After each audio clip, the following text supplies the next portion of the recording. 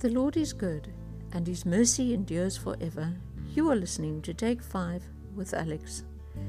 Every day I hear people speculate about the future of our country.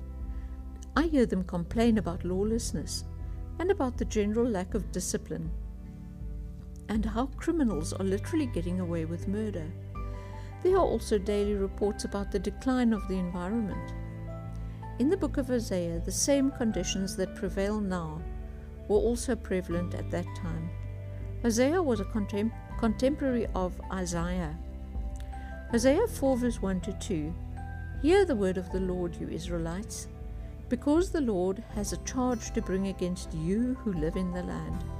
There is no faithfulness, no love, no acknowledgement of God in the land. There is only cursing, lying, and murder, stealing and adultery. They break all bounds, and bloodshed follows bloodshed. The result of this sin is very interesting. Hosea 4 verse 3. Because of this, the land mourns, and all who live in it waste away. The beasts of the field and the birds of the air and the fish of the sea are dying. I find this absolutely fascinating. Because people are committing all kinds of crimes and living in sin, the environment is suffering. Then verse 6. My people are destroyed from lack of knowledge. Because you have rejected knowledge, I also reject you as my priests. Because you have ignored the law of your God, I will also ignore your children. Look at what countries look like that turn away from serving God. Some of the African countries which should be fertile and productive are shadows of what they could be. Look at a country like Zimbabwe. The majority of the people of Zimbabwe have been evangelized and know who God is. Yet they turn away from Him and see what is caused by all the violence, what is being caused by all the violence. The land mourns. There are other countries like Ethiopia where the same thing happened. Even the earth is crying out for God. Romans 8 verse 19 to 21. The creation waits in eager expectation for the sons of God to be revealed. For the creation was subjected to frustration, not by its own choice, but by the will of the one who subjected it, in hope that the creation itself will be liberated from its bondage to decay and brought into the glorious freedom of the children of God. Isaiah 24 verse 1 to 6. See, the Lord is going to lay waste the earth and devastate it. He will ruin its face and scatter its inhabitants.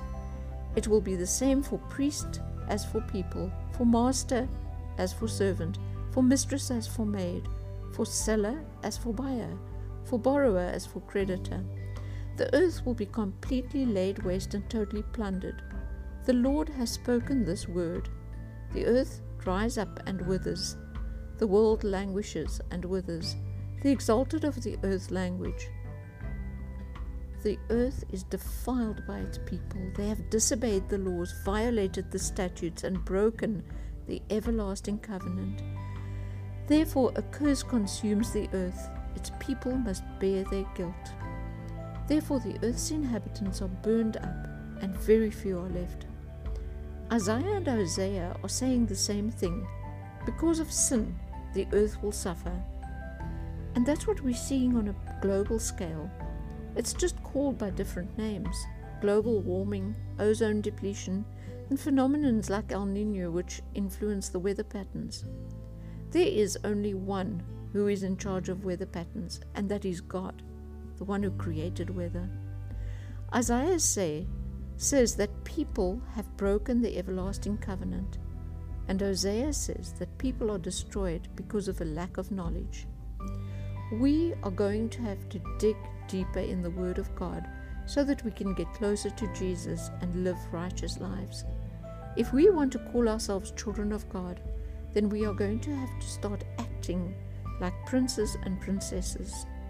We are going to have to know what we believe in and be willing to live out the things that we believe in so that the world can see we look different.